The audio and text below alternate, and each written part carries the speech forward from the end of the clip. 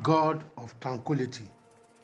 Job 34 verse 29 says, when he giveth quietness, who then can make trouble? And when he hideth his face, who then can behold him? Whether it be done against a nation or against a man only. Our God is a God of peace. When God says yes, no one can say no. At his order, everything obey, either willingly or compulsively. Therefore, today, at the order of God, there is quietness in your life. From now on, peace of the Lord multiplies over your troubles in Jesus' name. The trouble of life shall subject unto you. May God show you his face and the favorable side of his countenance in Jesus' name. He who rise against you shall fall and inherit shame. Whatever they plan against you shall go back to them in double folds in the name of Jesus Christ.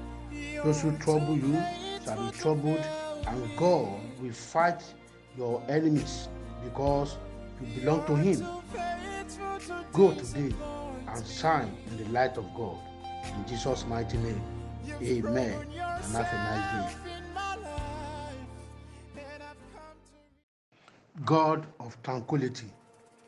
Job 34 verse 29 says, when he giveth quietness, who then can make trouble? And when he hideth his face, who then can behold him?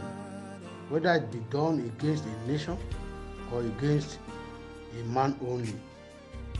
Our God is a God of peace. When God says yes, no one can say no. At his order, everything obey, either willingly or compulsively. Therefore, today, at the order of God, there is quietness in your life. From now on, peace of the Lord multiplies over your troubles in Jesus' name. The trouble of life shall subject unto you.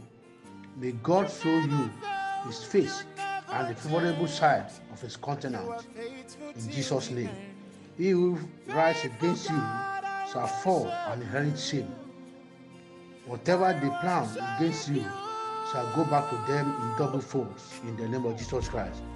Those who trouble you shall be troubled, and God will fight your enemies because you belong to him. Go today and shine in the light of God.